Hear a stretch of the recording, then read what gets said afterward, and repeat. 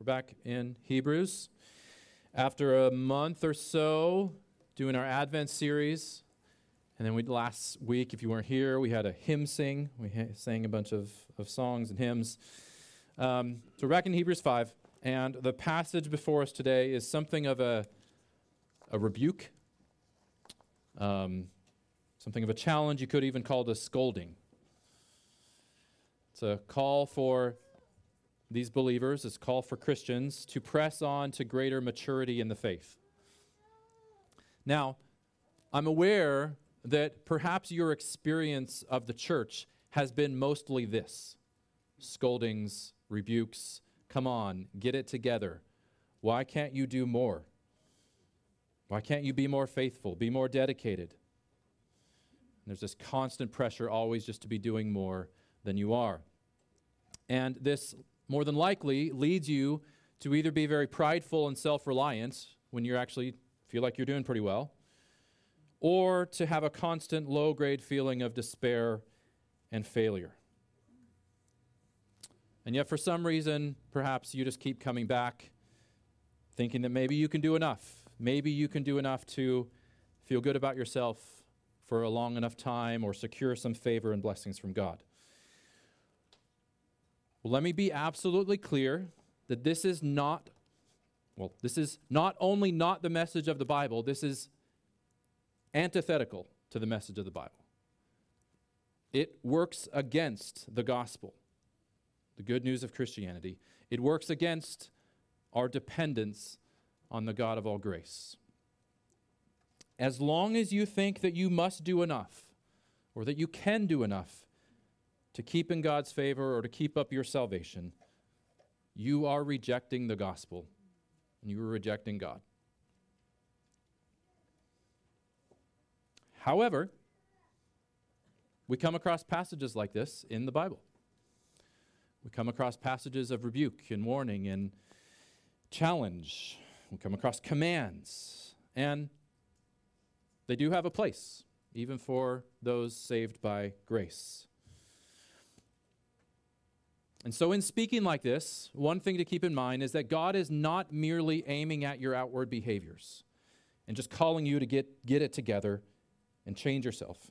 He is much more deeply aiming at your inner desires, at your heart, at your loves, at your motivations, and promising himself to renew them and to give you strength and to do what he is calling you to do. In the words of Paul, perhaps the best kind of short summation of this in Philippians 2, he says, God works in you both to will and to work for his good pleasure. God has given you both the will and the desire and the work, the strength to do this. And because of that, he says in Philippians 2, you must work out your own salvation with fear and trembling, because God is working in you. It's not all on you. You can't do it. God is in you to do it. The God who saves us is also the God that changes us, that renews us, and equips us to live for his sake. So even as we go through this passage today that is somewhat of a rebuke and a challenge, I want you to have a sense of hope. I want you to know that rebukes and challenges like this are not an invitation to turn away from grace and just do it on your own. They are not an invitation to stop depending on God. They are rather an invitation to give yourself more fully to the grace of God that not only saves you, but sustains you and strengthens you and changes you. You can't do it, but he can in you and through you, and he wills to do that. So we'll jump into this. I'm going to read the whole passage and then we'll work through it. So Hebrews 5, starting at verse 11. About this we have much to say, and it is hard to explain, since you have become dull of hearing. So I know it's been a while since we've been in Hebrews, but the author has just been explaining the significance of who Jesus is and what he's done, what it means for Jesus to be this high priest. That's what the book of Hebrews is all about, the supremacy of Jesus. Verse 11, about this we have much more to say. And he's going to go on to explain more of this. But it's hard to explain since you have become dull of hearing. Not necessarily a compliment. For though by this time you ought to be teachers, you need someone to teach you again the very basic principles of the oracles of God. You need milk, not solid food. For everyone who lives on milk is unskilled in the word of righteousness, since he is a child. But solid food is for the mature, for those who have their powers of discernment trained by constant practice to distinguish good from evil. Therefore, let us leave the elementary doctrine of Christ and go on to maturity, not laying again a foundation of repentance from dead works and of faith toward God and of instruction about washings, the laying on of hands, the resurrection of the dead, and eternal life, or eternal judgment. And this we will do if God permits. All right. Well, this is essentially a charge of immaturity, right? The author is saying, in so many words, you are still immature. It's a charge of being perpetual babies in the faith, forever just needing baby food, never growing past that stage. Baby food is fine. It's good for a stage. It's necessary for a stage. But we are meant to grow up. And so after years of claiming Christ and hearing about Christ, they are, perhaps we might be, still no more mature or stable or wise or discerning. Now, here's the scary thing about this. Most of the warnings in Hebrews, and there's a lot of warnings in Hebrews, are about falling away from God. And so there's commands to hold fast your confession, keep going, take care that you're not deceived by sin, keep exhorting one another, all of these things. And we are tempted to read this warning as fundamentally different from those warnings and to take it less seriously. We are tempted to think, well, those warnings have to do with persevering and making it to the end. This is only about maturity. But if you keep reading through Hebrews 6, in the very next verses, you see that these are the same warnings. The same thing is going on here. The author is concerned that their lack of maturity, their lack of concern to grow up in the Lord and just continue to be babies in the faith, might be a sign of falling away from God. And so in a sense, to mature is to hold fast, is to grow up in the faith, is to persevere, is to bear good fruit. And all of this is to gain assurance that one's faith is genuine. Maturity in faith, in godliness, in discernment, in knowledge of God is not merely an optional add-on to being a Christian. It is a part of what it means to be a Christian, to grow up in grace and allow God to work in and through us.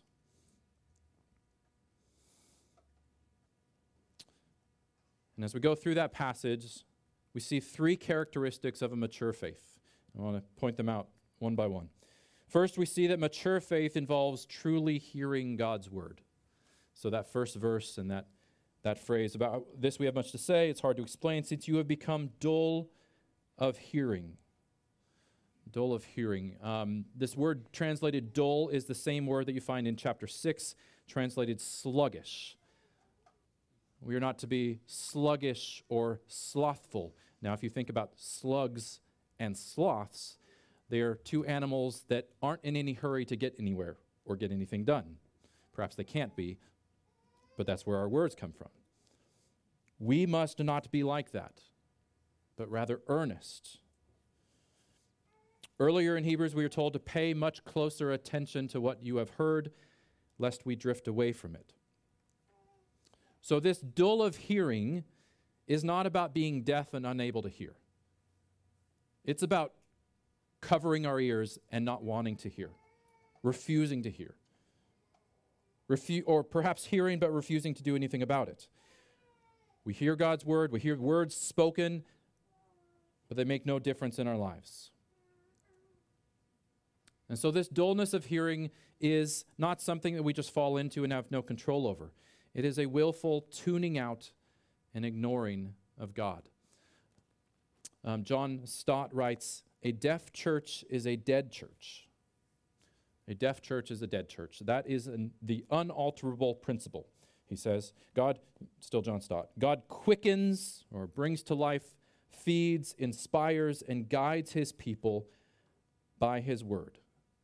A deaf church is a dead church. This is how God works, through his word. And so, dullness of hearing, sluggishness, slothfulness, complacency, coldness of heart, and ultimately falling away from God begin when we stop listening to him. And of course, this kind of listening isn't only about gaining factual knowledge, though it includes that. It is about having our whole lives, our desires, our hearts, our motivations, our loves, our actions, our words, our behaviors. It is about opening our whole lives up to the leading, to the correcting, to the forming of God. To truly listen to God is to allow God to confront us and correct us. And so there is no point in the life of the Christian when we can stop being teachable, when we can stop hearing, when we've arrived and no longer to hear God speak. No, to do this would not be to just coast and stay the same. It would be to fall away from God. Jesus, quoting the Old Testament, said, "Man shall not live by bread alone, but by every word that comes from the mouth of God." We need God's word like we need sustenance, like we need food to get through the day. We are absolutely dependent on it. You don't reach a point where you no longer need bread or food. The psalmist writes, "Your word is a lamp to my feet and a light to my path." God, through his word, similarly, shines a light on a path, on the path of our life, a path that is often dark and mysterious and confusing and dangerous. So no matter how long you've been a Christian, you have just as much need to truly hear God's word as when you first came to Christ. This is, of course, why we preach. This is, of course, why we preach through the Bible, expositionally, helping you to see what Scripture, God's word, says. This is also why we do this together, so that we may help one another in this, help one another truly hear. Now, it's possible to regularly gather with the church and hear the preaching of the God's word and to still be dull of hearing. I can think of several ways that we might do this. If you come here and are merely thinking about how God's word applies to somebody else, oh, they need to really hear this, you will be dull of hearing. You will not be hearing it for yourself. Likewise, if you come here and hear God's word and you're only thinking of ways to justify yourself, only hearing things that prove that you were already doing everything right, only looking for affirmation and unwilling to be confronted by God's word, you will be dull of hearing. Also, if you come here and you are only looking to go through the outward motions of church, to check off a box and then get on with your life, you won't truly hear anything that is said. You'll just be waiting for it to get over. How awful would it be to gather regularly with the church, have the word of God right there before you, ready to be heard and grasped, and yet fail to truly hear it?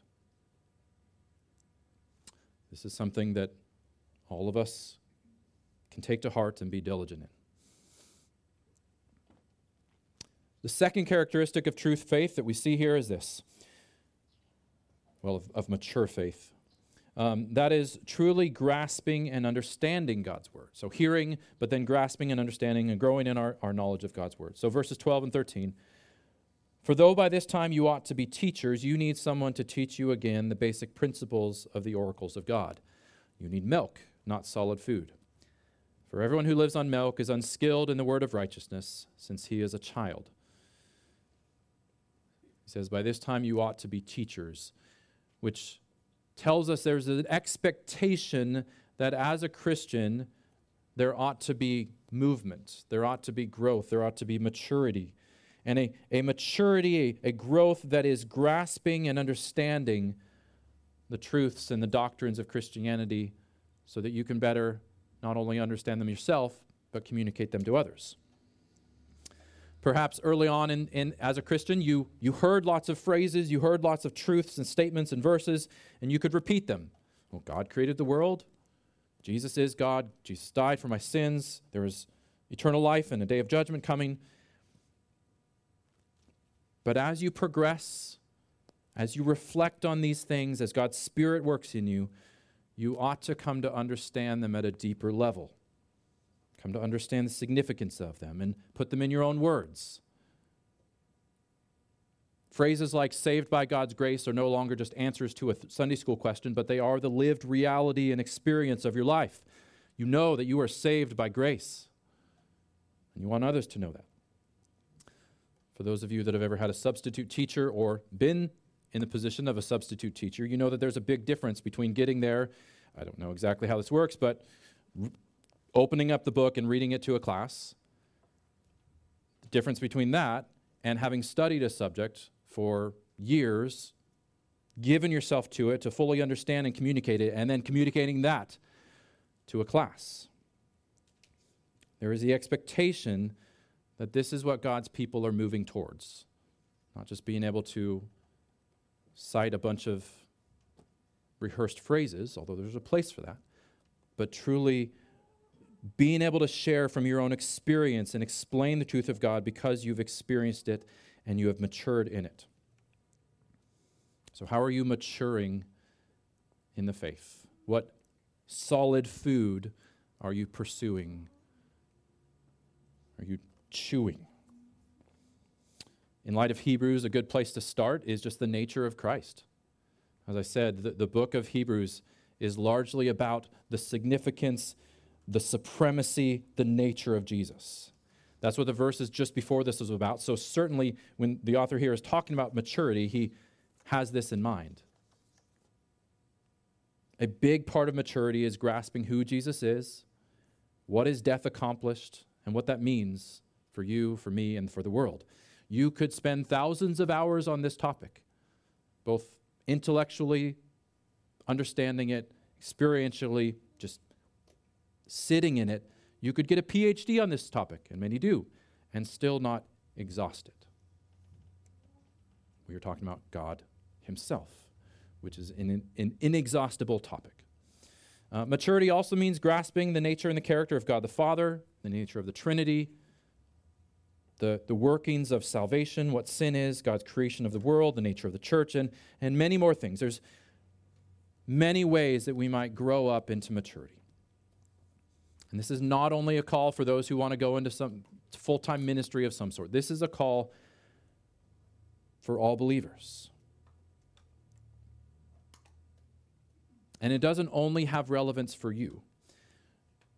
Your growth and maturity benefits the church and benefits the world, and the non-believers in your life. The picture of a healthy church that the Bible gives us is one where all the members are growing and maturing in grace and the knowledge of God, becoming increasingly stable and secure in their faith, where teaching and ministry are happening all over the place. And so you seeking the Lord in prayer, in Bible study, in worship, in living a pure and devoted life, both in secret and in public, is an act of love to the church.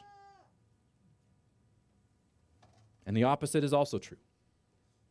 Your failure to seek the Lord, your failure to live for him in public or in secret, to seek his glory, harms the church. The failings of pastors make the headlines, and often rightly so, but the failings, however small, of church members also bring harm to churches and to our witness as well.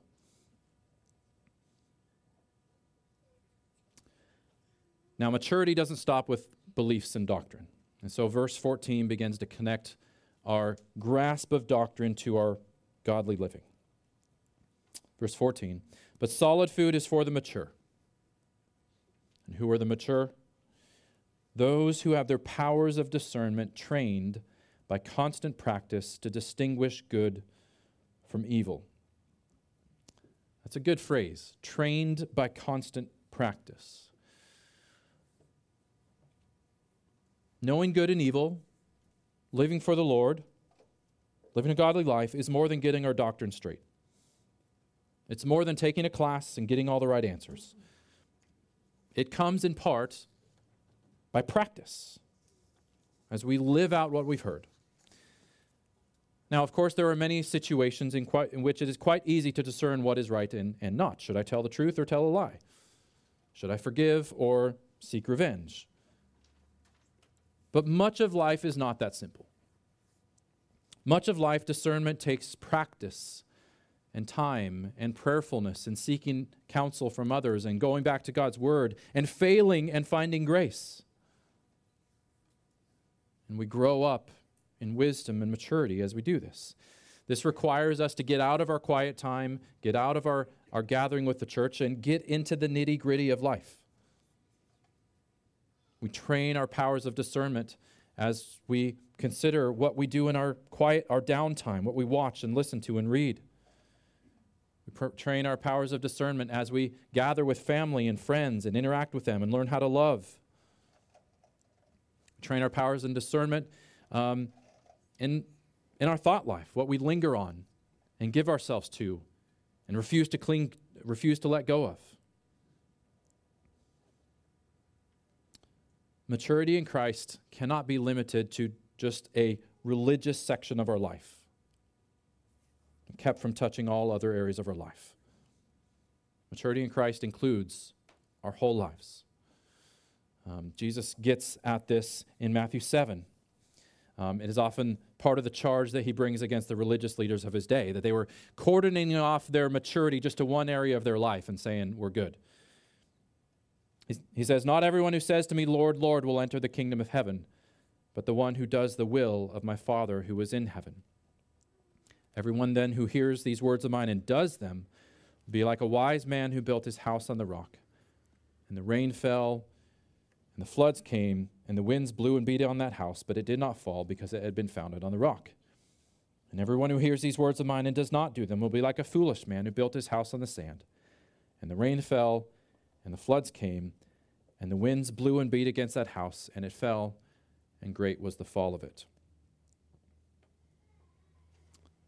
In other words, it will not suffice to say a bunch of religious, churchy, Christian-y things, to speak much about Jesus, perhaps even to look like a very Jesus kind of person, but fail to do what he says. That is to build your house on the sand. Maturity encompasses our whole life, inside and outside, what we believe, what we love, what we give ourselves to, and how we act. Now, at this point, you were probably feeling one of two things. Some of you are probably feeling that you're pretty mature in the faith already, and this is kind of a pointless message. What are we to do with this? Good thing those other people can hear it, though. Others of you are acutely aware of your lack of maturity, and you feel some combination of godly conviction and self-imposed guilt or shame. Well, I believe, and we should believe, that the Bible speaks to everyone. And the Bible, including this passage, has something to say to everyone. We don't all have to be in the same exact place. We don't all have to be in the same exact place as the audience of Hebrews to benefit from this. So what is the point here? Well, certainly a big part of this,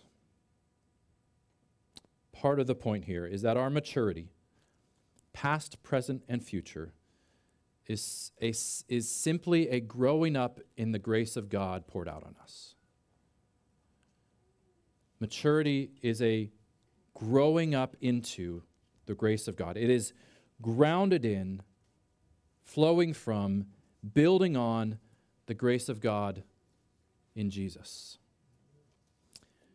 This means that maturity is not a position, it's not a badge of honor, it's not an achievement, it's not a ticket to eternal life, it's not a way to puff ourselves up and put others down.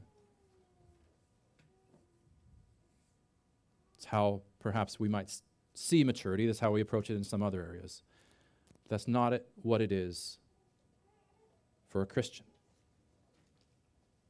And this is true no matter what stage of maturity we are at. So look at the last few verses there. It says, therefore, let us leave the elementary doctrine of Christ and go on to maturity, not laying again a foundation of repentance from good dead works and of faith toward God, and of instruction about washings, and the laying on of hands, the resurrection of the dead, and eternal judgment. And this we will do if God permits. Now, notice what it does not say. It doesn't say, let us leave the doctrine of Christ. It says, let us leave the elementary doctrine of Christ. In light of the list that follows then, this elementary doctrine seems to be the initial faith and repentance of conversion, the basic confession needed to come to God through Christ. Furthermore, this leaving by no means implies doing away with or forgetting about the foundation of faith and repentance, but is about growing up in, coming to understand all the implications of, building upon this new life of Christ. And so Peter says at the end of his second letter, grow in the grace and knowledge of our Lord and Savior Jesus Christ. Grow in the grace and knowledge of our Lord and Savior Jesus Christ. This grace and knowledge is not a one and done thing, but a lifelong endeavor and experience of growth, flowing out of the foundation of God's grace as we behold Him more and more, deeper and deeper, and behold His goodness in all things. We love Him because He first loved us. We seek maturity in Him because He gave Himself for us. Even in the life to come, which we talked about the last few weeks, our calling and purpose will be to grow and delight in and rest in the grace and knowledge of our Lord and Savior Jesus Christ. This is what we were created for. And so in our pursuit of maturity, let us not forget this, but worse, let us not contradict this. Maturity is not some deal we make with God. It's not a transaction. Here, I'll do my part and you do yours. Maturity is not proving to God that He should love us. It's not justifying ourselves, proving our worth, securing our salvation. It is growing up in the grace and knowledge of our Lord and Savior. There's a quote from Tim Keller that many of you have seen in our membership material that you've gone through. I'm going to read a part of it. It says, the gospel is therefore radically different than religion. Religion operates on the principle, I obey, therefore I am accepted. And this is how many people approach Christianity, approach Jesus. The gospel operates on the principle, I am accepted through Christ, therefore I obey. And then this last part, a lack of deep belief in the gospel is the main cause of spiritual deadness, fear, and pride in Christians, because our hearts continue to act on the basis, I obey, therefore I'm accepted. And so if you want to be spiritually dead, full of pride, full of fear, rarely humble, rarely confident, then seek maturity in faith so that God will love you, so that you will feel good about yourself, so that you can look down on others, so that God will bless you. You might read this present passage and completely forget what the previous chapter said, that we have a high priest who is unable, we do not have a high priest who is unable to sympathize with our weaknesses, but one who in every respect has been tempted as we are, yet without sin. And then this promise, let us then with confidence draw near to the throne of grace, that we may receive mercy and find grace to help in our time of need. That doesn't work with seeking the Lord just to get something from Him. That doesn't work with seeing the Bible merely as a rule book to how to secure God's blessings and love, rather than as a story of His love and goodness and His pursuit of us. But if you want to be spiritually alive, bearing fruit inwardly and outwardly, resting in assurance, but also motivated to act and live for Him, seek maturity in faith because of who God already is to you in Christ. Seek maturity in faith because his favor and his goodness and his blessings and his promises are already yours in Christ through faith in him and his death. Seek him because he has already rescued you from your sin and the guilt and death that it leads to. A shallow and faulty view of God's grace asks, what's the minimum that I have to do? How can I keep control over my life, do what I will, and still get some good things from you, God? Well, that fails to understand that God is good and gracious in all things, including in his commands. A true and full understanding of God's grace asks, how can I more fully give myself to him who has purchased me? How can I grow up into greater maturity so as to glorify him, be a blessing to others, and find life, knowing that he is the source of all good things? Let's pray.